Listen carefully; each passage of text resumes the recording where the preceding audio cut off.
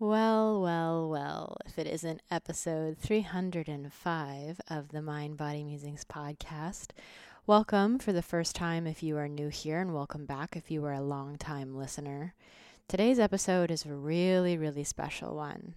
We are in for a treat to be hearing from this man, but more than that, it's a really sentimental episode. It is a pivotal episode, and it is a marking. It is a flag, a beautiful flag, a sovereign flag, one that is emotional and loving because this is my partner. Today we are bringing on my boyfriend, and in the 6+ years I have had this podcast, I have never brought on a lover or a boyfriend or a twin flame or a soulmate or anything of that nature ever. So the fact that I have claimed this person as my person and him claiming me, and then also bringing him on the show and some other life updates I will give after I read his bio to you, it goes to show how incredibly beautiful this human is, that I want to share him with the whole world. I've been immensely blessed by his presence in my life, and I also want to share him. I want everyone else to be blessed by the presence of this man and to hear his story, what he's gone through, what he's overcome, and how he's using his pain in his life to fuel his passion and his purpose. We talk about this a lot. Turn your pain into your passion, turn your mess into your message. And Mike Johnson is a beautiful example of a human doing exactly that. And he is also a beautiful example of a man that is clearly in touch with his feminine side and clearly in touch with his masculine side. He can hold the mess of other people while also feeling his feels very deeply. And over the past year, I've had, if you've been listening to this show for a while, you know that I teach the feminine and masculine and having a polarized relationship. And some things have started to not sit right with me. One of them in particular being that whoever the man holds the masculine pole always, and whoever is the feminine holds who's the female holds the feminine pole always. Now, mostly when we're teaching the feminine masculine, we don't say that. The events that you go to that are around polarity, they don't say that. In fact, you'll usually always hear, and I will say this myself as well, that all individuals hold the feminine and the masculine. But yet, every time I've gone to polarity events, because it only is a weekend, they want to get the biggest bang of the buck out of the experience. And so they put the men always in the masculine for the entire weekend, and then the female is always in the feminine for the entire weekend, unless you're really adamant that you want to be in a different quote pole. And that's been an issue for me for the past year, and I this is a totally other episode that I will do at some point, but I'm circling this back. My relationship with Mike has been so beautifully embodying of both the energies. You will hear as you listen to him that he is a soulful human who is very much in touch with water and lyrics and emotions, and he holds that so beautifully for himself and for others, as we should as feminine beings, as I do in my life. And so in beautiful ways, this man has shown up to be so emotionally literate in my life, and me also holding my own emotions and holding that masculine pole for him. So we've created such a beautiful harmony with each other of going in and out of the energy and the consciousness and the energy and the consciousness. And no, our relationship is not about this. We don't talk about the feminine masculine stuff. We talk about everything else, but that dynamic is constantly happening. So I just want to state that because at some point, him and I will have a podcast about that. Our relationship is still pretty new, but that is a dynamic that has been something I have, of course, kept my eyes on because I've loved it and I've been fascinated by it. And I want to share that with you. So I'm putting this pin in here now, so as you listen to this episode, you can listen to him and how he is the masculine and he is the feminine without having to talk about it. I love that. But let's listen to his bio real quick before we go into that. Mike Johnson is from Halifax, Nova Scotia, Canada, where he started a career at a young age as a recording and touring musician with his band Shine Factory and later Shelter with Thieves. He worked in festival and stage management, video and music production, and he owned and operated a music studio. Mike suffered from severe depression starting in his early teens, and his rock star lifestyle easily led him to alcohol abuse and eventually a very serious drug addiction. In 2013, Mike hit a rock bottom and decided enough is enough. He admitted himself to a 1-year intake addiction treatment program in Edmonton, Canada, called Our House, where he dedicated his life to healing and learning everything about addiction and concurrent diseases. After losing his best friend to an overdose, Mike saw how insufficient the Western treatments alone are and became laser focused on finding more effective ways to help himself and other addicts truly heal. In his research, he came across Dr. Gabor Mate's work treating addiction patients with ayahuasca. In 2015, Mike packed his bags and headed to Peru for 3 months to work with ayahuasca and began dieting master plants in the Shipibo tradition. He continued working with ayahuasca in Canada and Peru, and in 2017 of January, his path led him to the Ayahuasca Foundation 10-week Curandero initiation course, where he found his place and his life purpose as a healer. Today, Mike can be found facilitating plant medicine ceremonies, offering pre-ceremony intention sessions, as well as post-ceremony integration. He continues to be creative by writing music, connecting with nature, and helping people find their healing path. Okay, a couple other things before we hop into this. Well, a little life update. I am obviously here with Mike, and chapters are a-closing, doors are a-opening, and changes are a-coming. That's what I wrote on my recent Instagram post. In any news, let's see. So last year I moved to New York City, and my intention was to live in New York City for at least a year.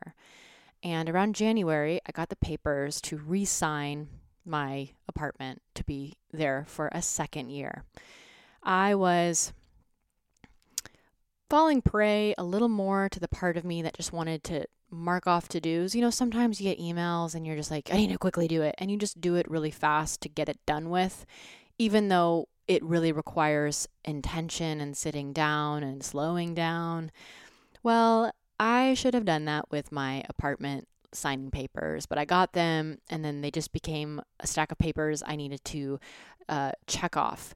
There are starters and there are finishers in this lifetime. I am 110% a finisher. There is nothing that feels as satisfying to me as finishing a box of cereal, finishing an email that I then get to put into the trash, not archive, like immediately trash it, clean out the trash, finish a chapstick. Like, I love finishing things. And so I get these papers to re-sign my lease, and I was just like, let's just do it. So I did it. And big decision to re-sign for another year. And like a week later, I started hearing construction happening outside of my window, and it just became plain as day that I made the wrong choice. Like, that construction, which was noise, that's pretty common in New York City, became a really big deal to me, and it just set me into this laser focus knowing that I was not meant to stay there. It was a little tiny catalyst that embedded a deep truth that I am not meant to be in this apartment for another year. So, long story short, I went into this back and forth emailing conversation with my landlord for the next 5 months. And quarantine hit, and then she said no, and then I said please, and then she said maybe, and then this and that and this and that. Eventually, it became possible for me to get out, and my things this week that you're listening to this episode are being packed up from my New York City apartment and put into storage. I am currently upstate. I've mentioned that in the past several episodes, and I am here with Mike as well, and I have no idea what's next in my life. I don't know if I will be here, if I will be with him, if I will be returning to New York City once the quarantine is over and the virus dies down, if that will happen, if I'm going to be somewhere else. I don't know. And I don't need to know. All I know is that in this moment, I am taken care of. I am safe. My stuff's in storage. I'm out of that apartment, which I really wanted to be out of so badly. It had some negative juju, some very positive juju, but also some icky juju in the building, and I feel free from that, and I feel liberated, and my Sagittarius moon heart feels so good to feel free. Freedom is very important to me in my life, and it's also got a very dark shadow, which is half-heartedness and never fully committing and going in. So that brings us full circle to this relationship that I've entered with Mike, and really putting that name on it, boyfriend, girlfriend, monogamy, committed, and it feels so freaking good. And today you're going to hear a lot about plant medicine, both my experiences and his. And I hope you feel inspired by the plant medicine, by our conversations of the healing, the deep healing that can happen, because I owe a lot right now in my life to plant medicine. I owe my relationship with Mike to it. I owe this realization that my shadow side is half-heartedness to it. And I owe the the next level of devotion I've had in my life to it as well. It's shown me a lot of darkness, which has illuminated certain areas of my life that now I'm stepping into with deep devotion. Last thing to mention, speaking of devotion, is I have not mentioned this on the podcast yet, but I have a monthly membership program called the Sisu Society. I have sat on the word Sisu for about 5 years, since the first time someone said it to me. They said, Madeline, you have a lot of Sisu. You feel like someone full of Sisu. This word makes me think of you. And I said, what does that mean? And they said, Sisu, it's a Finnish word for extraordinary determination and grit. And that is what this life calls of us, especially as feminine beings who are in our feels. And we are deeply connected to love and yearning and craving. And we want more love with our partner. And we want more love in the world. And we want more creativity and more community. Sometimes these feelings and emotions become so vast and big that we get discouraged and we stop taking action and we feel paralyzed and we feel depressed. And that's why Sisu, feminine grit, is required to be a feminine being. We can not only be in the feels, we must also match it, pair it with extraordinary determination, extraordinary discipline, not discipline in the patriarchal way or an old-fashioned dismissing our emotions kind of way, but rather unifying our ability to do the damn thing with our feels. We are combining the emotion with the action, with the extraordinary determination, or as my teachers say, holding the pose. Because remaining devoted to love when we're triggered is not easy. It requires holding in an uncomfortable pose, or continuing to set your boundaries when someone's ignoring them is not easy, but it's called holding the pose. Continue to hold this pose. Be a broken record for love. Be a broken record for you, a broken record for God, standing in your truth over and over and over. So the Sisu Society is a membership platform where I will be giving 2 lessons per month on Facebook. I'll be doing 2 Facebook Lives just specifically for the Sisu Society. These lessons will not be posted anywhere else. They are only for you if you're going to be in the membership program. Then, of course, you have a community. You have a whole bunch of resources I post throughout the week. And our first call was last week. So if you want to grab that and you also want to be present and live for the next lesson, you can sign up at maddiemoon.com/Sisu Society and read all about it. You can read all of what's included, and it's only $19 a month. So you can cancel anytime. There's no commitments, but I would love to have you try it out for a bit, see if you like it, and include yourself in some heart-centered, feminine, sisu-filled nourishment and community and sisterhood. We'd love to see you there. That's it for today. That's it for the intros today. Now it's time for this amazing, exceptional conversation with Mike Johnson.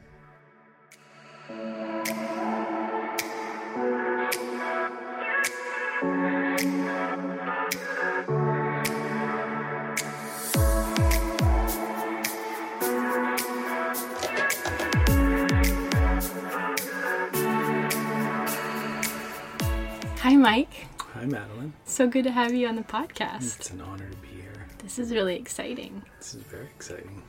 So I always start off my podcast with one question.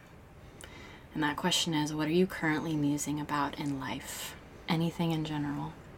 What am I currently musing about in life? What's captivated you? What's captivated me? Well, I would say the most consistent muse in my life is music. And currently the combination of music with healing practices and plant medicine and community. Yeah.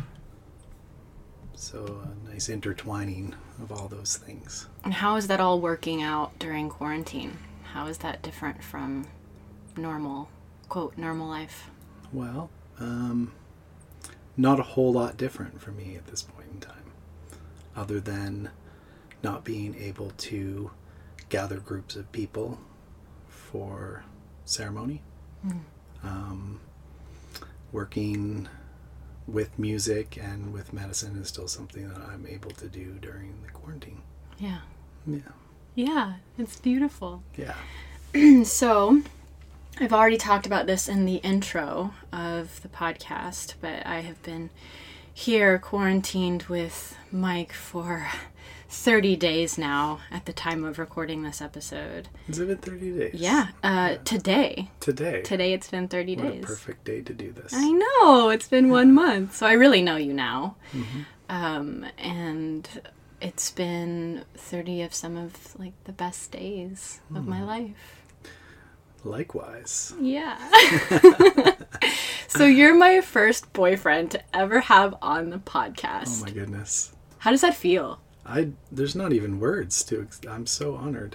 It's so exciting. Yeah. Little old me. Little old you.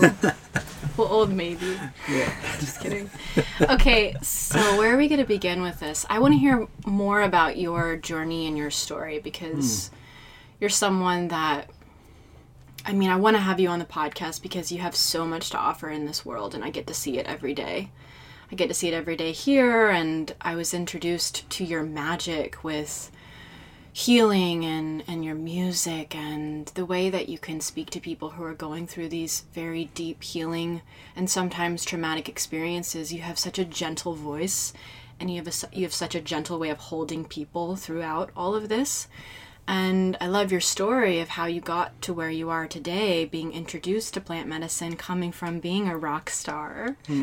And having what sounds like a completely different life before it. You know, if we're going to talk about past lives, that kind of feels like a past life from the work you do today, but it's really not that, I mean, it's different, but it's really not that different because it was such a bridge to get you here, to take you into the darkness, you know? So I'd love to hand it over to you to share more about your background and your journey, starting from, you know, where you were born, anywhere you want to start, Okay. to how you got really involved in music. All right. Well, thank you, Madeline.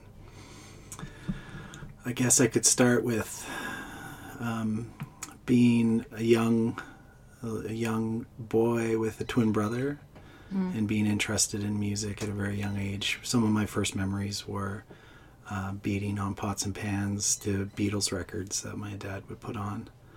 And music has always been something that inspired me and moved me. My uncle Dave was a musician in a popular band from where I'm from, Halifax, Nova Scotia, Canada, and I was inspired by him at a young age, going to see him play at festivals and concerts, and music was always a really big part of my family, so it was something that I started at a really young age. I had a science project in grade 4, and we had to make a musical instrument, so I took a piece of wood and screwed some guitar strings onto it. No tuning, no anything. It was just this wretched sound that came out of it. And I would sit home and play with this all the time, both my brother and I, to the point where I think it drove my dad pretty crazy, and crazy enough to say, that's it, I'm getting you guys into some music lessons. So he took us into a place called the Canadian Conservatory of Music to start lessons, and when we went in, he said, I want to put them both in guitar lessons, and my brother spoke up and said, I want to play drums. And it was that instantaneous. So my brother went into drums and I went into guitar, and we took a couple years of lessons, and then it kind of all started from there. And we were around 8 years old when we first started playing together.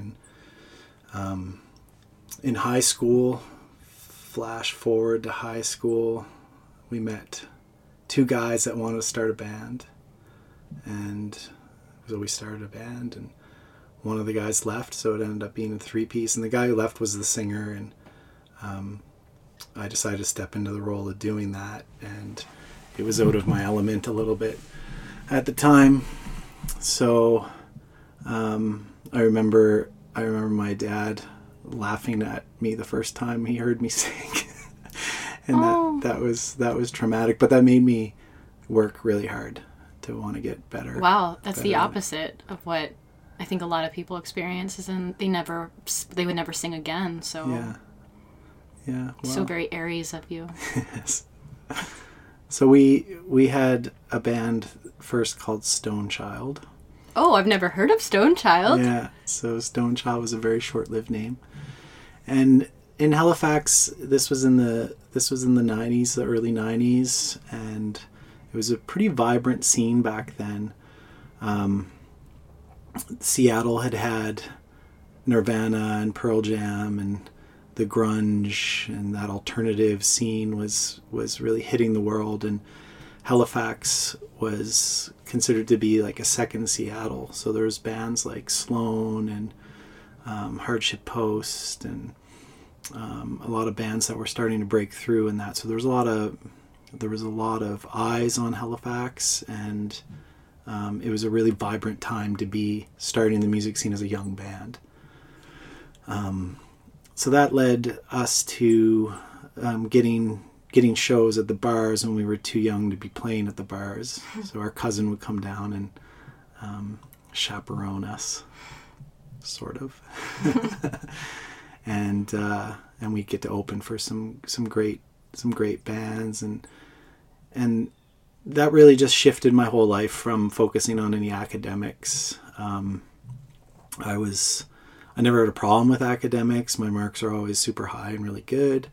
I just lost any sort of interest in that and wanted to be in a band and playing music. And you weren't really challenged, because we had talked about this earlier over dinner one night. That's right. I found the dynamic of the teaching methods for most of my classes didn't challenge me enough, and I spend most of my days in behind the school with my skateboard.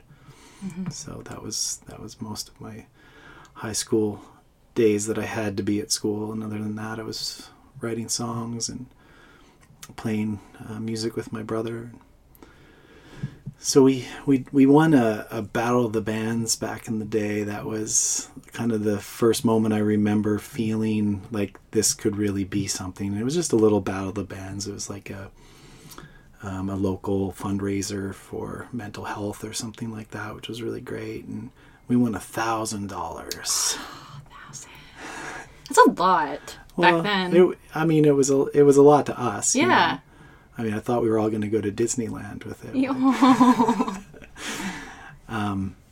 So that was a real shift for me in just my mind frame of this is going to be my life. This is what I'm going to do. Can I ask what you did with that money? Yes, you can. So we put it into going into a studio and making a record with it. Okay. Yeah. Smart. So our music did well, and on the indie charts, and we started getting some help from people in the scene, and things really started taking off for us at a young age. And we were naive and not really aware of making smart decisions, but we just wanted to play. Mm-hmm. As a story, so many bands could probably relate with that and share that same idea. So that became my life, and the band name changed to Shine Factory. Shine Factory. Yeah, and we recorded albums, did videos, started touring the country, opening for big bands at the time like Sum 41 and Blink-182. That's amazing. Yeah. It's so amazing. Yeah. It was really living the dream. Yeah. And throughout that, as much fun as it was, as rewarding as it was, there was always a part of me that was not happy. I was really dealing with like depression. I was dealing with anxiety. I was dealing with a lot of discomfort in everything that surrounded me, and there was a lot of partying. Sex, drugs, and rock and roll was really the motto that I followed. And that lifestyle, after over a decade of doing that, it really snowballed into an issue of addiction, of full blown alcohol and drug addiction, and that's kind of where my life hit a rock bottom. So I decided to put the band on pause, and I moved out of Halifax to geographically cure, which I didn't know at the time, but that never works. The issue was with me, not with where I was. Where did you go? I moved out to Edmonton. Mm-hmm. My younger brother was living out there, and I moved out there with him. And that was your only protocol at the time? Just need to move? Yeah. Yeah. Which is still I think it's a great starting point for a lot of people. It was. It's not the answer, but it can help a lot. It definitely was. And not in the way that you would think it would be, because what actually ended up happening was me going deeper into my addiction out there, because I didn't have my music. I started working a job installing garage doors, started my own company doing that. I started making a lot of money and didn't have my vice for my passion, which was music, and to do that. And so I went deeper into drugs, and really hit a rock bottom out there, where I ended up not able to work because I was just sick all the time, and had gone through all the money that I made just went into that. I had sold all the things that I owned. I'd really hit a point where I'd given up on myself. I'd given up on everything. And that went on for a while. The turning point for me was one time when I got a phone call from my mom, and she had called many times before, and I've passed it off or didn't really let her in on the extent of what was going on in my life. And it got to a point where I think she really started to understand what was happening, and when I heard the desperation in her voice for me to get some help, the timing on it just really hit me. And I realized that I wasn't just affecting myself, I was affecting all my family. I was affecting everyone that cared about me. Everyone that I cared about was being affected by this. I was in a point where I was fine if I didn't wake up the next morning. Like I was okay with that at that point in my life.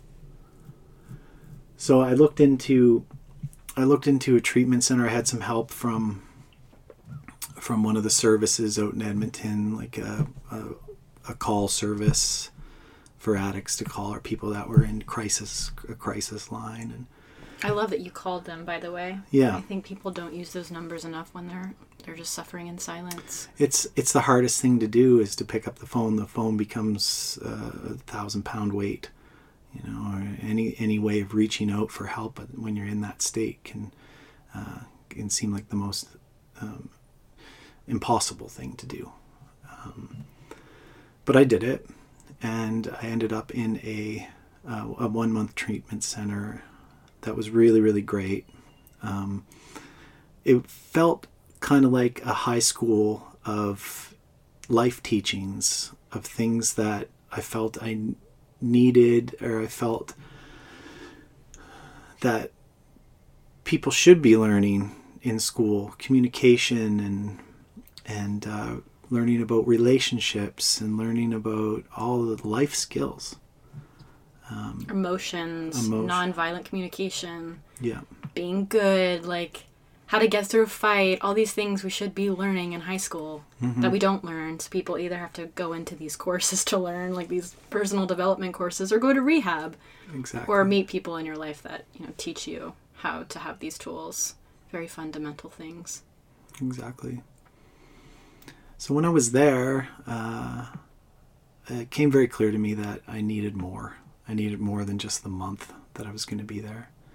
And at the time when the month came to an end, I definitely felt better. I felt a shift in myself from being away from drugs and alcohol for that long, and focusing on things that are healthy, and things that, alternate ways of having fun that didn't involve partying. And I knew I needed to look into something else. And also the universe kind of lined things up in a way for me where it was easy to make that decision, where the person I was living with at the time was still using, and it wasn't a safe place for me to go back to that. So I looked into other treatment centers, and there was one that was 3 months long, and I went and looked at that place, and I felt like that would be good. But then I found a place that was a 1-year intake treatment center. So I would go there and live in a tiny little room with a roommate with 60 other guys. It was an all-male treatment center, with a kind of a revolving door of people coming and going, all different levels of sickness, all different levels of addiction. And as intimidating as it was, it felt like the most amazing decision I could ever make for myself in my life. And it felt so good to let go of everything and just put myself in that place, and put myself in that state of, for the next year, I'm going to work on me, and that's all I'm going to do. That's it. And I can't express how much gratitude I have for that center, with the constraints they had of working in a Western system with dealing with mental health, dealing with addictions. Our system is not set up properly to help people with mental health and addiction and any co-current diseases like that. The center had a success rate of somewhere around 4 or 5% of people that actually made it through. Wow. The center. And it's tough. It was the hardest thing that I ever did. Because people get kicked out, or they just leave? They get kicked out, or it was like its own little community. It was a micro society with stricter rules, and it made sense to have those in place because most of the people coming needed that, but also it was very difficult to live under that. Certain hierarchies that didn't make sense. A lot of really ridiculous rules that just didn't make sense to anybody. Like what? We were in an addiction center, and there was as much coffee as you could drink. You could smoke like almost everywhere, and so certain things like that didn't jive with me. That would just be one example, but yeah, it was challenging as well. With they'd have certain positions that people would get, so you'd work yourself into being able to be the leader of the chores. There was chores for everybody. So if you got yourself in a position of that, then you got to set out what everybody's chore was. Oh, wow. So people would take. What was your chore?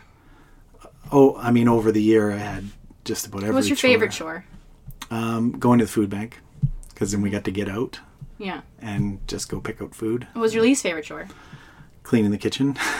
It was a big kitchen. Yeah. And yeah, it took a long time. It was frustrating. That's why you're so good at cleaning kitchens now. That's right. It all makes sense. Yeah, yeah. The other part of the hypocrisy for me with a treatment center like this is they wanted everyone to be medicated. They wanted everyone to be medicated with pharmaceuticals. Mm. So there was a doctor there that would basically prescribe everybody antidepressants, mood stabilizers, all these things, instead of really going deep. Mm. They wanted to... It was like they were mandated to really get everybody into a zombie state, feed them all kinds of food, give them all kinds of coffee. As long as they were staying off drugs, then they were doing their job. Ugh. So the holes that I saw in this system really frustrated me. And I wanted to leave many, many times, but I knew how important it was to stick it through. Yeah. It sounds like you had the power to take what resonated with you and then leave what didn't, and not like leave the whole center simply because you didn't like the way the center was ruling everything, but really you had that sovereignty of deciding, like, I'm not going to take part in all the pharmaceuticals and all the coffee you can possibly have, and just summon your own self-monitoring during that time. Definitely. I was actually on antidepressants before I went in there, and part of my goal was to get off of everything. I quit smoking. I was wanting to clean everything up, and so that's one thing that raised challenges for me, was wanting to walk into the building and everybody standing out smoking, and people smoking outside of my room, and then having to go in and first thing in the morning and everyone's standing in line to take their pills. And that just didn't resonate with me as something that was really efficient of getting to the root issues. Yeah. So I want to go into finding plant medicine. Mm-hmm. How soon after you left rehab how did you even find plant medicine, actually? So it was the first time? It was during rehab, and because of all these things, these holes that I was seeing in the system, I felt there had to be some better ways. There really had to be some better ways of getting deep within yourself and getting to the core root of our traumas and our issues of why we use, why we want to escape. I had a really great counselor there at the time who was very encouraging towards looking into different things. And I came across Dr. Gabor Mate, who's a physician in Vancouver, and he was working with really doing some really great work with addicts on the Lower East Side of Vancouver.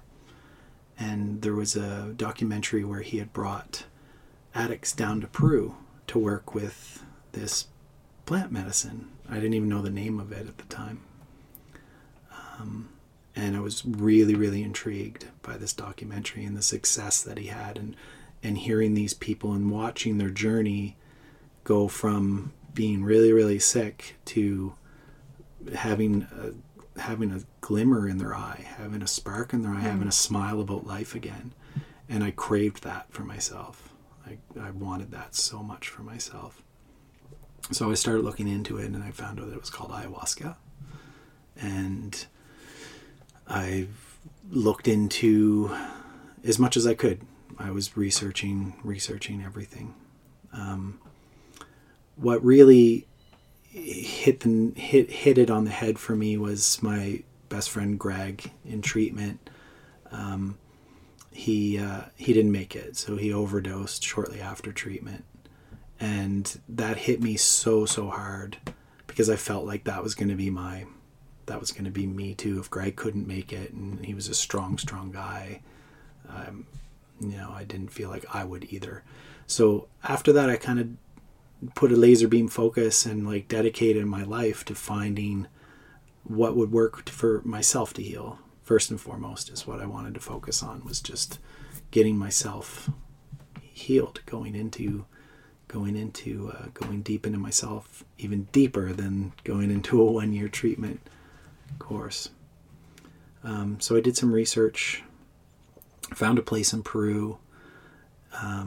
It took me a little while to gather the resources to get down there, and then I went down and spent 2 months down there. I actually did find a community in Halifax before I went down. So it was kind of one of my first experiences was with a really great community in Halifax, and I'm really happy I had that, because it set a nice foundation for me before I went into the crazy jungle and sat with full-on crazy plant medicine. So it was really nice to have that foundation. But the real massive turning point for me was with getting down there. And when I was there, I did 2 plant diets the first time I was down there. What is that? So a plant diet is a process of going into a relationship with the spirit of a plant. And this is based in the Shipibo tradition. The Shipibo are a tribe from the Amazon basin of Peru that are known as the masters of ayahuasca. And they've been working with it for thousands of years. And if you can understand this, it makes sense in the way that, these people lived and grew along with the plants in the jungle as a community. So the plants, to them, are no different than the people. And the plants provide medicine. And every plant has a spirit. Every plant has light, and every plant has dark. Just the same as we have as people. We have good parts of us, and we have shadow parts of us. So through their work in the jungle with the plants, they develop relationships with the spirits of these plants, and certain ones would be really great healers, and they would work with these plants. And the people that did diets with these plants, which is a process of going into isolation, eating a very, very limited diet of rice, maybe a little river fish or something like that, and ingesting a bit of this plant to bring it into your body, but then meditating and spending every day for, traditionally, the old guys would do it for years. They would go into the jungle. It's like microdosing in a way, like modern day microdosing? Not necessarily, because the plant doesn't necessarily have any real effect on your body as if you were taking, something that had some physiological effect on you, like ayahuasca or like psilocybin or something like that. It has more of an effect on you. These plants don't necessarily in that way. It's more of an over time process. It takes a really long time to build this relationship. So I did that. You did 2 of those. That was my first thing that I did. Yeah. Was 2 of those. Going deep. Going way deep. Going in head first. Yeah. And then you realized that this was... So it was through that process that I realized that this was my new calling, and it was my life purpose to continue my healing journey, and to be able to take everything that I've learned, all my struggles, all my trials, to take all my fears and to use that as strength to be able to help others, as well as all my talents and all my skills with music, with communication, with everything I learned in the treatment center, and to be able to take that all together and put it into a practice, working with plant medicine. Yeah, that's beautiful. Yeah. I love this story. Yeah. Something you and I talked about when we were on a walk earlier is, I don't know if the word is misconception, but the reason why going into ayahuasca or plant medicine could actually be incredibly helpful for people who have had addictions. I have heard from a few people in my community that they're concerned about going into plant medicine because it could trigger their addiction, maybe being alcoholics or being addicted to drugs. What is the difference between going into this type of, like, it's a medicine, it's not a drug, but why is this a medicine for people who have had addictions? It's a great question, and I struggled with that when I first started looking into it, and the reaction I would get from people in the community of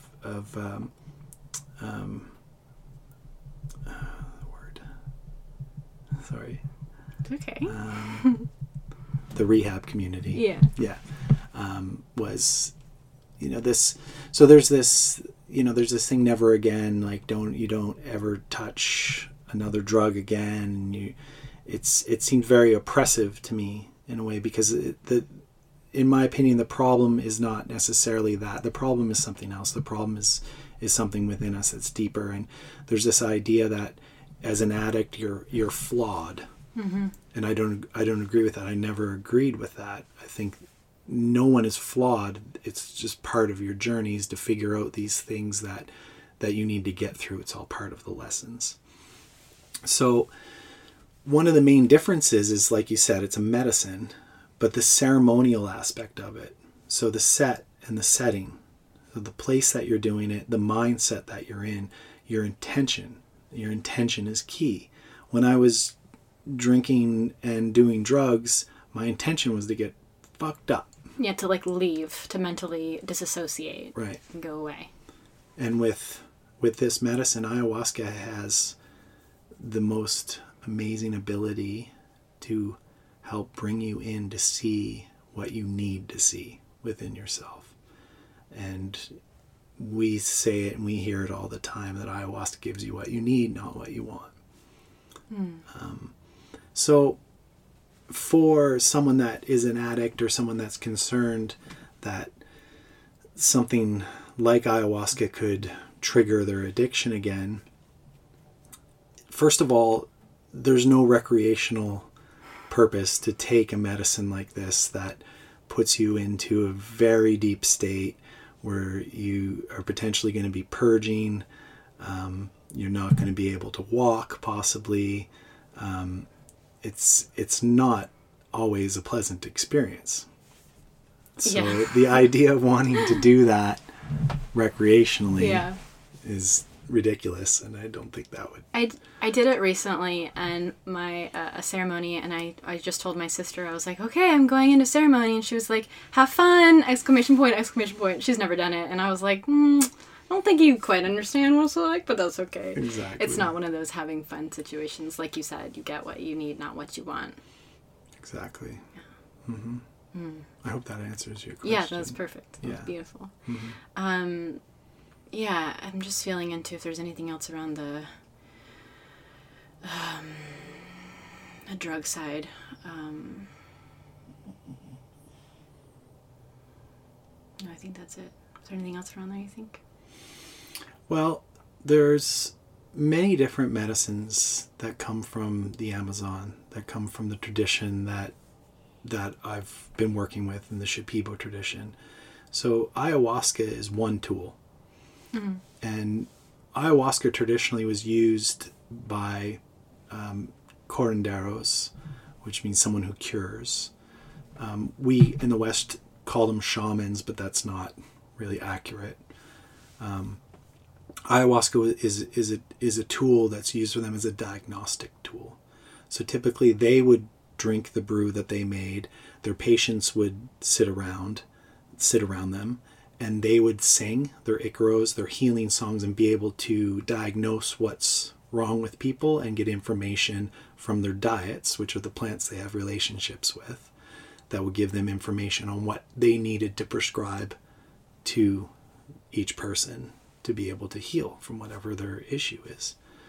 So along with ayahuasca in my journey, there's other plant medicines that have been paramount in my healing process. And some of these are really difficult medicines to take, and they're called purgatives, which basically you are ingesting something that is highly, highly toxic, and your body recognizes it as a toxin. It wants to remove it. What it also triggers your body to do is to release every other toxin into your stomach or into your intestines, and you will release that through vomiting, sweating, shitting, and for however long. Some of the medicines will go on for 8 or 9 hours. What? Doing this. Whoa. Can you move? Can you walk? Well, it depends. It all depends. How many times have you done that?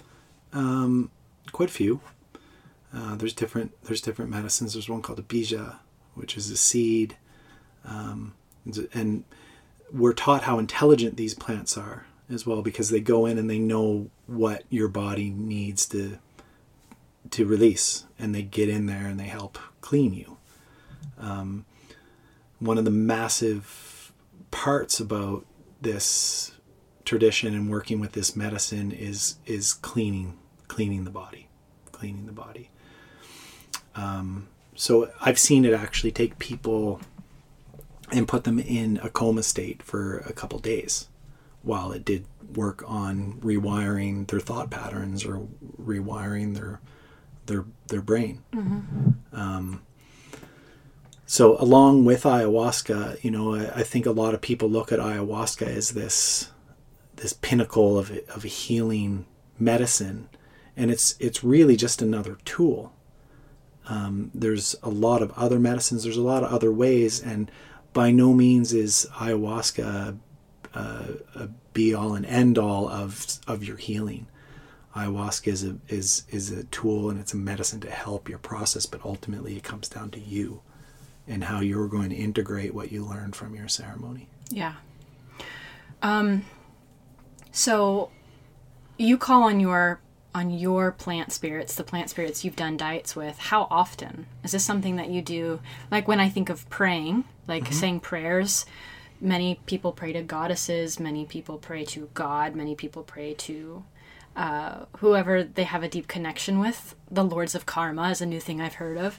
So when you pray, is it to the universe and to God, or are you particularly praying to the plants you have relationships with a lot of the time? Most of the time, I feel as if these plants are my allies, and they're close to me. So I do pray to my diet plants. I do also pray to a universal energy or creator. But first and foremost, my diets, the plant spirits, are my initial spirituality. Is what that's become for me. Mm-hmm. So you've guided a lot of people through these ceremonies by playing music and by being a part of the integration process before and after. What's one of the things that you find people, I guess I'll say misconception, like they have a misconception going into the ceremony, thinking that they're going to see all these visualizations and then be told the truth, or they're going to hear a voice as if it is God speaking directly to them. What are a few things you can share that will help people have, I don't know if the word is expectations, but will have more aligned expectations with going into a ceremony of what it might feel like for them, what they might see, what they might hear, if that's part of it? Absolutely. I think one of the worst things that anyone can do before going into a ceremony is do any sort of research online about other people's experiences.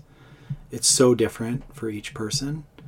And the old guys would say that visions actually are a distraction, when you're first starting to work with the medicine. It can work on so many different levels. On a physical level, it can work on an emotional level. Every time you drink ayahuasca, something is going to happen. And it's interesting how many times I've heard people after their first time, nothing happened.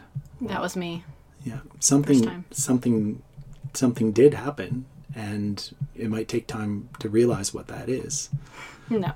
Nothing happened. It can also be it's a relationship as well. Yeah. So it takes some time. It can take some time to build a relationship with that, and to be able to open up to allow yourself to trust that medicine to work with you. Yeah. Yeah. So I've done now 10 ceremonies, 10 ayahuasca specific ceremonies. The first 4 that I did, I didn't feel anything at all. And I think there's a whole host of reasons behind why I didn't experience anything. I think it was a trade. I was sent there to basically do coverage of the place I did it at, so it was free, which energetically I believe that when you're investing in something, especially financially, like you're saying I'm all in. And so by me just being brought in, which was fabulous and great, I don't think that my full heart was put into it. That's one tiny thing. The second thing was that the container didn't feel good. Container didn't feel tight. There were too many people. It felt like a lot of show rather than like the raw nitty-gritty relationship that you experience with the plants. It was more about the center and like what the facility looked like and how many people that they could fit into one place to do these ceremonies. And the lights were all on and people were chatting and tons of people were singing, and the process, it was so challenging for me to go into my own process because I'm very sensitive to sound. And then I did my 5th, 6th, 7th, 8th, 9th, and 10th, completely different atmosphere and space. I did it with you as well, and it was so beautiful, and that's how we first connected, is in this incredibly raw and vulnerable state where I didn't even allow my brain to go to that place of thinking that there could be love that would come out of doing a plant medicine journey. I'm going to just share this. I'm going into a little romantic thing. So I woke up one morning when I was in Brooklyn, and I just had this immediate thought that I needed to go do plant medicine. Like, it was just so immediate. I was like, you need to go to this space, you need to go do it, and you're going to do it next weekend. And I made this little deal with God, and I was like, okay, if I'm meant to go and do this ceremony, then please give me a sign by 2 p.m. And then I'm pretty sure it was immediately at 2 p.m. I received said sign, very clear, and then found a way to get to this ceremony where I met you and completely cried our first conversation. And it was just so amazing how raw and open and vulnerable that I felt. I just completely trusted you in that space to hold whatever I threw your way as like this feminine creature, and you just held it so beautifully. And then it transitioned into such a deep connection. I mean, our first talk was so deep and so beautiful and raw, but then it very, very, very, very instantaneously turned into something that was much more powerful than just, oh, this is a beautiful experience between a facilitator and a student where they're healing together. It was more than that. And I'm so grateful for listening to that calling and continuing to talk with you and grow what we have together. And I thank the plants for that, for sure. I felt like they were working through me long before I actually got to that ceremony to meet you, like pulling me in. And since I've done all of these ceremonies, I was telling you this the other day, my relationship with ayahuasca, because that's the only one I've done so far, has every single time continue to get clearer and clearer. Like what I'm feeling, what I'm sensing, the conversing that I feel like I'm doing with the plants in ceremony is getting stronger. My intentions are more directed, and I completely agree with the idea that the visualizations can be distractions. They have been for me. There have been times where I've been seeing things, and like immediately when the visualizations start, I'm like, please take it away. Please take it away. Just, I want to feel. Because that's one of the things you told me when we were having that first conversation. I was telling you that I was seeing all this really dark shit, like the stuff I did not want to see. Very dark shit that didn't make any sense, and it felt like it was traumatizing me, and I wasn't happy about it. And you just said, go into the feeling. What is the feeling that you have when you see that? And if you don't feel like it's serving you and you're unsure if it's serving you, ask the medicine, if this is not serving me, will you please show me something that will?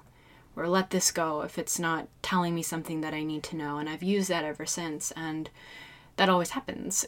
It either just kind of washes away, or it transitions into something else that will help me to see. But I've found this process of plant medicine to be exactly that. It is not a one-time thing. It is definitely a process, like if you choose. But my first ceremony is vastly different from my 10th one, and it was about the 5th one that I felt, I don't want to do this anymore. I don't want to do this. And you held me through that, letting me know that anything worthwhile that is light does come with that shadow and that darkness. And why not go into that place anyways if you know it will lead to healing? And I had my 5th one or 6th one that was the hardest for me. It was incredibly hard. My ceremony started when the ceremony ended, because that's when I finally had the purge that I had been waiting for. And all these stories were coming up about, oh, I'm the last one, I'm such a hassle, I'm a bad girl, not a good girl, like everyone is done with the ceremony and I'm just beginning, I'm going to be trouble, I'm this, I'm that. And the things that I could hear people say, I was even turning it into a story to fit my story. Like someone could say something like, going to bed, I'm tired, from the ceremony, and then I would hear Madeline sucks. Like I was just so in this story. And I went through my journey, even though the ceremony was done, the music was done, and it was a beautiful experience, and it's exactly what I needed, not wanted at all.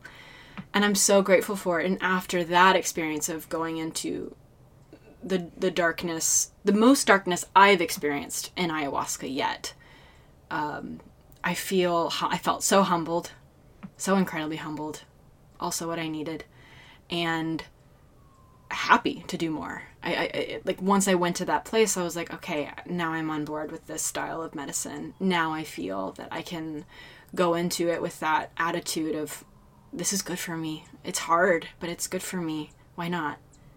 So those are my experiences so far. It's so beautiful. Thanks. It's so nice to hear you express all that. Yeah. Yeah. It's been an honor to be a witness and to be someone there with you through that process. Yeah. Thank you. Yeah. I'm only doing it because of you, by the way. I'm not doing it for me. Of course. Of course. Okay. Yeah, so I want to make sure that I put some attention on your incredible gift with music when it comes to these ceremonies that you do. It's one of my favorite parts of being in the ceremonies, is listening to you sing and listening to you. So you are part of the medicine. You're part of the entire experience. The work that you do, the music that you play, these Icaros, as they are called. And you take medicine as you do that. You take medicine and you're singing, which to me is wildly impressive. What is that like to drink the brew and then go into this state of offering your gift and feeling the energy of the ceremony and of the room and what's needed? How do you know what Icaros to sing, and how do you feel the presence of the plants as you go into that gift of yours? It feels like a very guided process for me.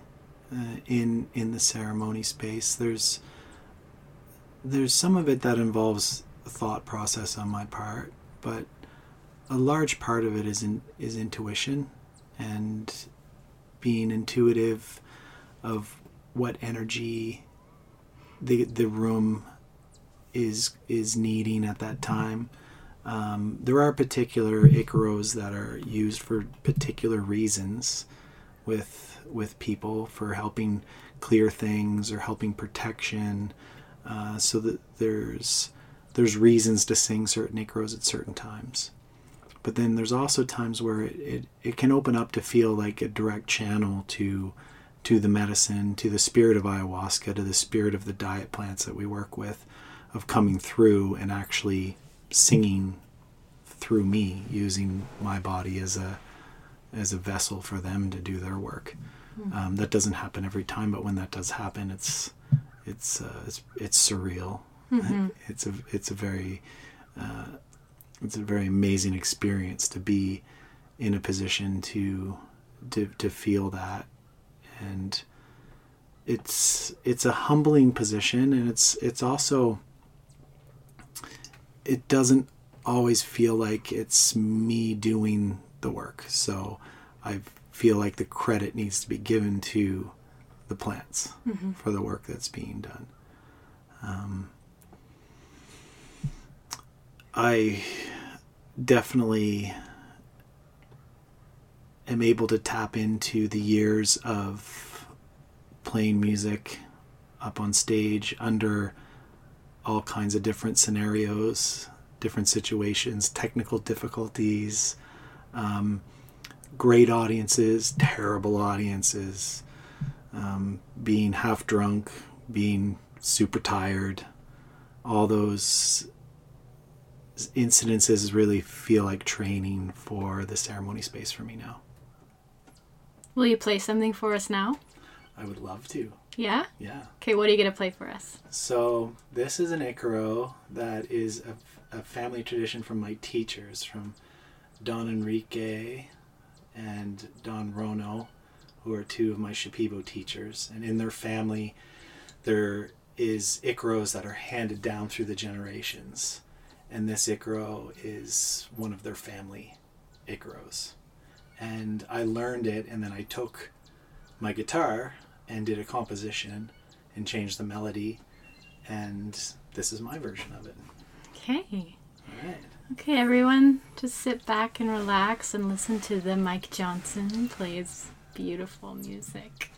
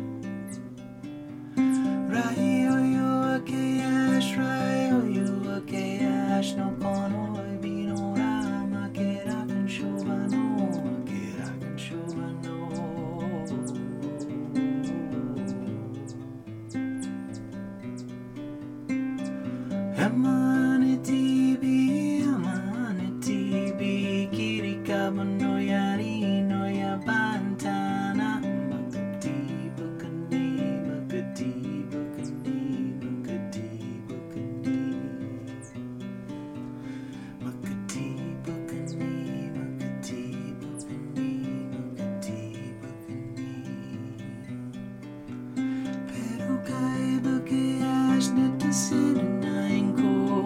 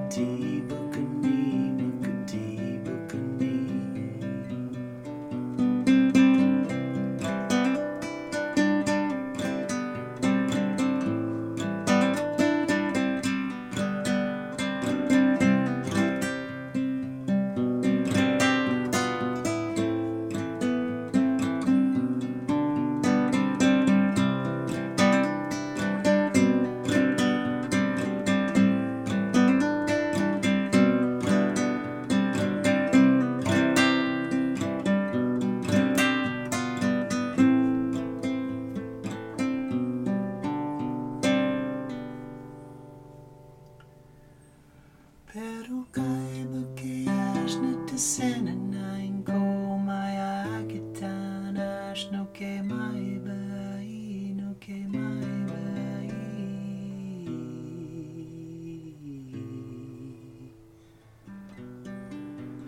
Rayo yo akeyash rayo yo akeyash no kono ibino va makera kan shubano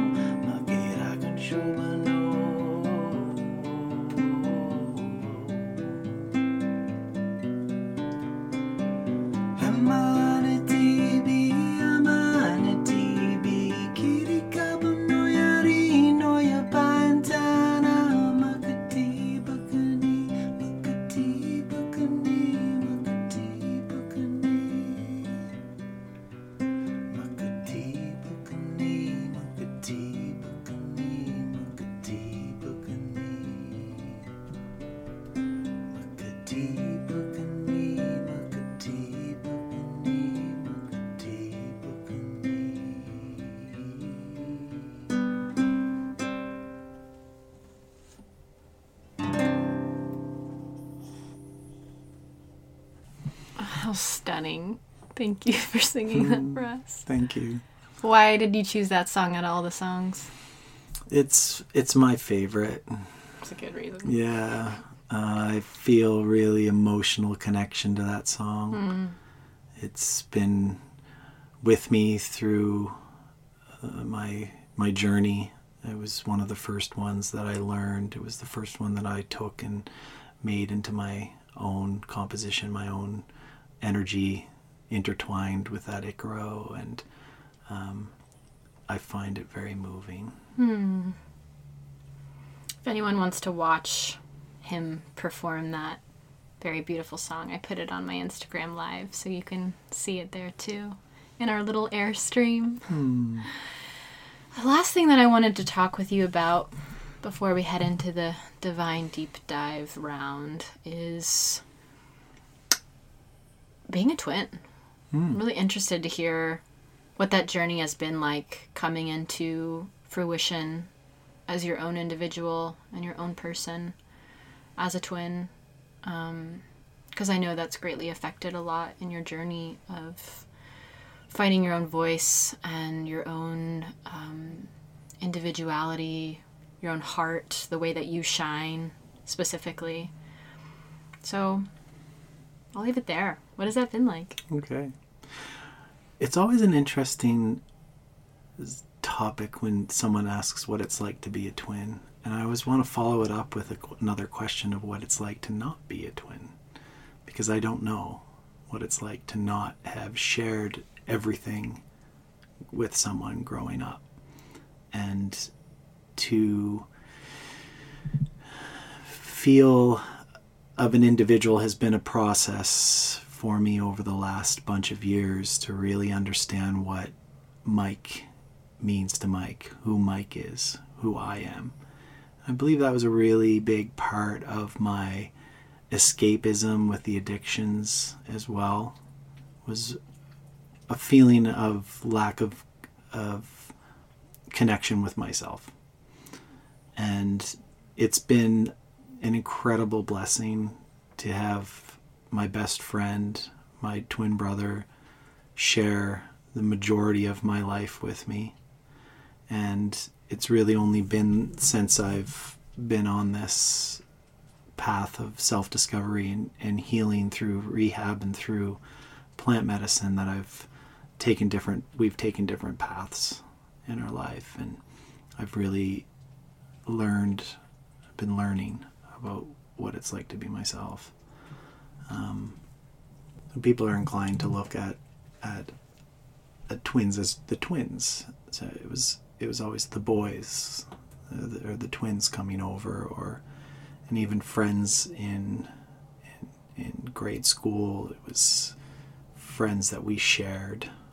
We had some friends that we would connect with a little separately, but it was mostly a group. And it always felt in a group setting. And I'm so grateful for all of it, because it was such an interesting dynamic of being popular, I guess, if you want to say that. Like, we were noticed. We were always noticed. And it was a benefit to the band as well, where it was the twins. And my brother has been my number one confidant and my number one supporter, but also my number one enabler and my number one shadow through a lot of my life. So basically your number one teacher. My number one teacher. Yeah, absolutely. Does that answer your question? It does. Thank you. There's way more I could say. Well, I think it's important to share this because there are a lot of twins out there, and I don't think this is a very typical podcast conversation of maneuvering the life of being a twin and how that journey, I'm assuming, is very common to finding your own individuality and being noticed not for being a twin, but being noticed for being you. And you're also a projector, which we've talked about quite a bit, and the importance of receiving recognition for projectors is paramount. We're two projectors together, so we're constantly recognizing each other, like literally all day long. You're amazing, you're amazing, you're amazing, you're amazing, you're amazing. It's projector heaven. It's so great. We could probably do a whole podcast on what it's like to be a twin. Yeah, most definitely. Yeah, we definitely could. So, as I've said a few times already, you're so amazing and wonderful at holding people in their processes. And since I've talked about ayahuasca a bit on my Instagram and on shows, I've received a lot of emails from people saying that they want to start this process. They're interested in this journey. Obviously, right now we have COVID going on and there's not a lot of ceremonies happening, but I've heard of people making plans for ceremonies that they want to start doing. And something that was really important for me when I did, not my most recent ceremony, but the one that I did earlier in the year, was to have support in the process before I went in to the ceremony of what do I want to receive from this? What do I want to let go? Not to go too crazy into the details, but to have be really heart-centered with it. That's really that's what I mean, is to be heart-centered in the direction of the ceremony, so that I wasn't going from being a city girl, fast-paced, go, doing all the things, to doing this really quick plant medicine ceremony that I just check off my list and then go right back into the go, because that would completely obliterate any of that work that needed to be integrated into my life. And I didn't even think about that because my pattern was so fast-paced living in New York City. I needed someone to say, clear out your calendar for that week. Make sure you have 2 full days of integration. Here are some integration tools you can use to help your nervous system do that healing that you're doing the ceremony for. Because if you're going to do a ceremony, you want to get out of it what you want to get out of it, what you need. So you offer people integration sessions before and after ceremonies, which is really exciting and such a beautiful offering. And I know that your website right now is currently having some work done on it. Where can people connect with you if they want to have a session with you? I would say the best way right now would just be to email me at themikejohnson@me.com.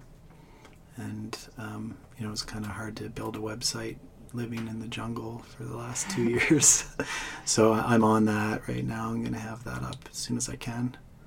I'd be happy to just receive an email from anyone that was interested. And I'm very honored to hold space for anyone to provide any guidance for pre-ceremony or post-integration, or to provide any sort of guidance that I could. I'd be honored and grateful to do that. Beautiful. So, themikejohnson@me.com, and I'll make sure that I have your website URL up on the show notes for this once that is live, and I'll also have the links to your band and to your social and all of those good things. That'll be at maddiemoon.com/Mike-Johnson. And now Are you ready for the divine deep dive I round? don't know if I am, but I'm going to show up. No one's ever ready. Don't worry. Okay. Question number 1. What is one must-read book everyone has to get? The Untethered Soul. Oh, that was fast. Maybe you are ready. The Untethered Soul is incredible. I love that book. Yeah. What is your number 1 inspiration for your music when you were 20, 30, and 40? Like number 1 when I was 20, number 1 when I was 30, number 1 when I was 40. That might take just a little bit of thought. It's okay. That's why it's called a divine deep dive round and not quick fire. Okay, gotcha. 20s would be First gut response.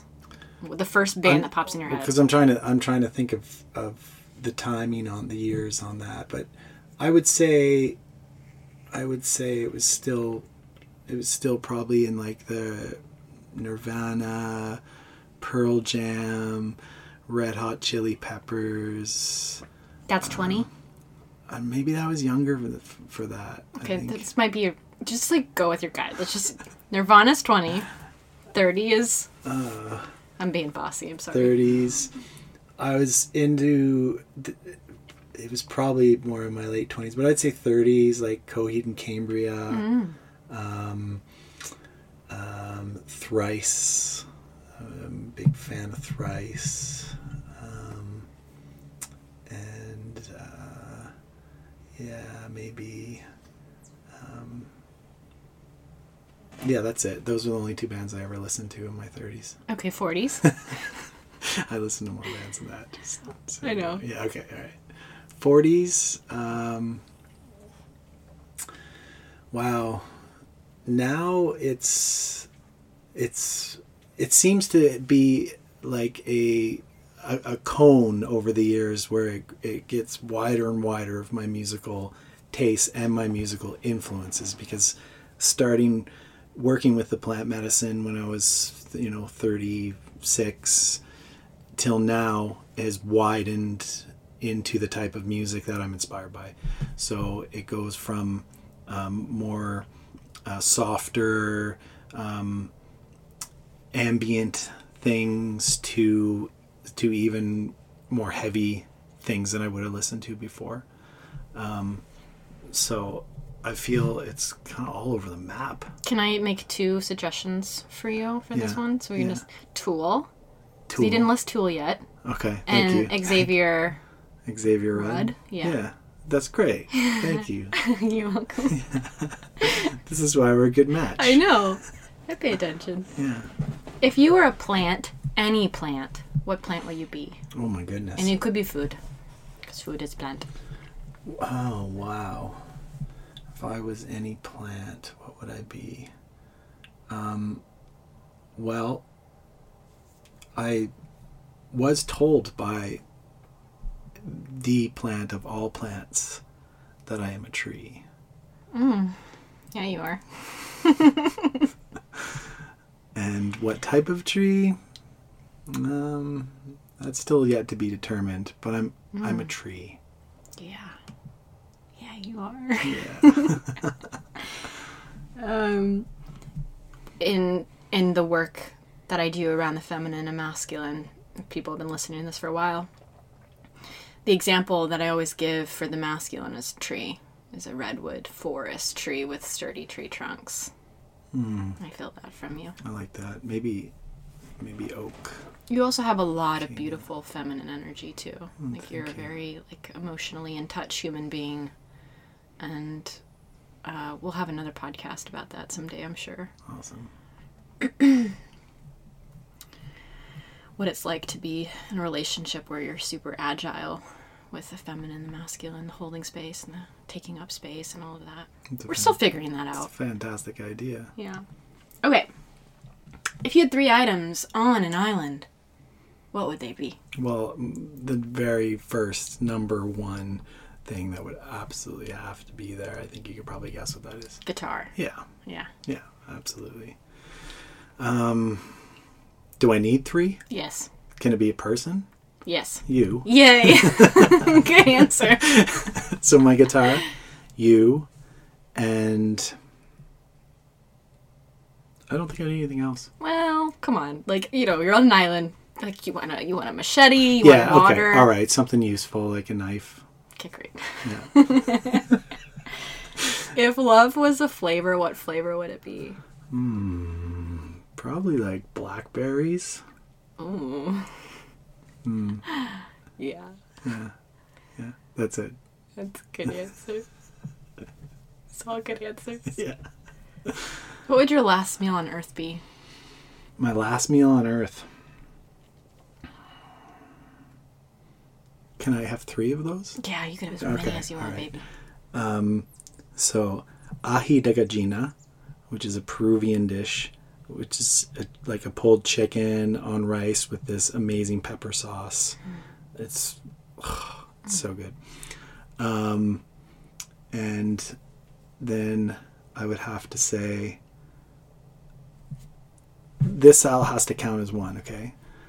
Green curry, pad thai, red curry, and fresh spring rolls. Yeah. That's one meal, okay? And then, of course, pizza. Oh, yeah. Of course, pizza. Can I have a 4th one? You can. This is the question where it's your last meal on Earth. You can have as many as you want. Okay, so I think I'd put an Eggs Benedict in there too. Oh. Yeah. We haven't had that meal together. We haven't. We haven't had the opportunity. Maybe we could probably do a podcast on food. Yes. Yeah.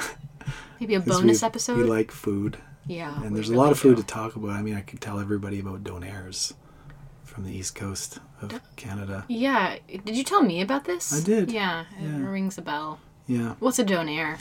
Well, it's a spicy meat. It's very much like a shawarma. So it's in a piece of pita, like a grilled piece of pita with spicy meatloaf that is like lamb, beef, super spicy, diced onions, diced tomatoes, and a garlicky sweet sauce. It's amazing. That sounds great. Yeah, it's disgusting, but it's amazing. It's disgusting. It's so good. Yes. We should make one. And we could do that. What is a quote that you live by? It's a John Lennon quote. And he said, "It'll all work out in the end. And if it hasn't worked out, it's not the end." That's one of the first things that I remember you saying. I remember you saying that in one of our first conversations. Yeah. It brought immediate relief to me. Spoiler alert. Yeah. It's all going to be okay. What's your favorite place to think when you need thinking time? Shower. Definitely the shower. Where would I find you on a Friday night if it wasn't quarantine? Ooh. Where would you find me on a Friday night if it wasn't quarantine? Either in a ceremony space or where I would desire to be now is on a blanket on the lawn looking at the stars with Madeline Moon. We get to do that soon. I know, as soon as it warms up. Yeah. On a Friday night and a Saturday night and a Sunday night. Whoa. Okay, too much. Okay. We've had our fair share of some wine together. We've had a couple tasty brews. We've had some little seltzer drinks. Oh yeah, those were fun. But those aren't quarantine cocktails. No? If you were going to... No, we didn't make them. If you were going to make a quarantine cocktail... Quarantine cocktail. What would you make? What ingredients would you throw together? Bartender Mike Johnson. Well, I definitely don't put the same amount of thought into alcoholic beverages that I used to. So I kind of like to have a beer or wine or a seltzer. That's cool. Like some strawberry daiquiris might be really good. Or margaritas or something. Now we're talking. Yeah. But, I could take it or leave it. Too. Yeah. Yeah. Yeah, I can too. I like wine a lot. I don't know. When I'm in the city, I want to have a good Manhattan or a You good... can have a Manhattan when you're in Manhattan, yeah. Well, okay. Yeah, okay. Sure. They're really quite easy to make. It takes like 3 ingredients. I don't even know what a Manhattan is. Okay, we'll make one later. All right. Very strong, though. Okay, I don't know why this is my last question. I'm going to add another one after this because this is a negative note, and I don't want to leave it on a negative note. What's something that really bothers you that doesn't really bother other people? That doesn't bother other people. Something bothers me. Or maybe it can. I don't know. What bothers me, that comes up a lot, what bothers me at this time of my life is the unicorn and rainbow outlook on spirituality and on healing with the plant medicine, and taking things way too far into flighty ungroundedness. Ungroundedness is something that bothers me.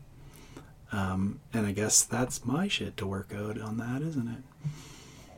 Yeah, and I completely agree with you. And that's why we make such a good match. We're spiritual, and we're also spiritual on this planet Earth. We're like, it's a goal at least for us to be here, rooted to the earth as we venture into spirituality. It's great to use imagination and to use any tools to be able to go into those realms, but there's a fact of the matter is we're here, and we need to work with what we're surrounded with and what we're in. We need to be able to function in this world. So being grounded is an absolute necessity, in my opinion. Last question for you. When you were a child, what did you want to be when you grew up? And not a rock star, because you were a rock star. Okay. It has to be something you didn't do. Well, what did I want to be when I grew up? I mean, I had the typical, I wanted to be a fireman. That was a pretty typical one. I wanted to be a police officer. Like someone in authority, I think, is what I wanted when I was younger. And then at a very young age, it was obviously rock star. And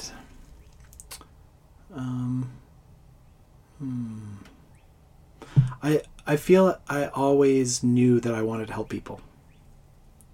And I took that role at a young age too, of just wanting to always be there for people and always help people. So I think whatever my life transitions into and what I'm doing is exactly what I wanted to do. Is that a good answer? That's a great answer. Yeah. I think it's what everyone wants to be able to say. And I think it's beautiful that you have created that life, whatever path that it chooses to take, whatever direction, it still stays on that course. And it's always allowed to change. That's important. Yeah. It's really interesting to be living an experience where I feel the synchronicities of everything that I've learned and everything that I've been through to be able to complement and to be a skill on this life path. And hooray. Hooray. Mike, thank you so much for coming on to the podcast and sharing your story with us and offering so much insight into the plants and to intentions behind these ceremonies, and giving my audience and everyone that listens to this a much clearer, better idea of how to use ceremonies like this, because I haven't had a conversation around this on the show, like this at least, this in depth. So thank you for coming on and sharing with us. You're such a beautiful person. Thank you so much for having me. It's an honor, and I'm really grateful that you took the time to talk to me and have me on your podcast. Everyone, if you want to get the links to this show, like I said, you can head to maddiemoon.com/Mike-Johnson. His email will be there. All of his links will be there. Any links that we mentioned in this podcast will be up on the show notes. You can subscribe to Mind Body Musings on iTunes, Stitcher, Spotify, iHeartRadio. Leave us a comment on my Instagram at Madeline Moon to let us know what you thought about this yummy episode with Mike. And feel free to send us any questions or reach out to him if you want to have a pre-ceremony session or post-integration session. And we look forward to having another episode on the Mind Body Musings podcast next week, and we will see you then.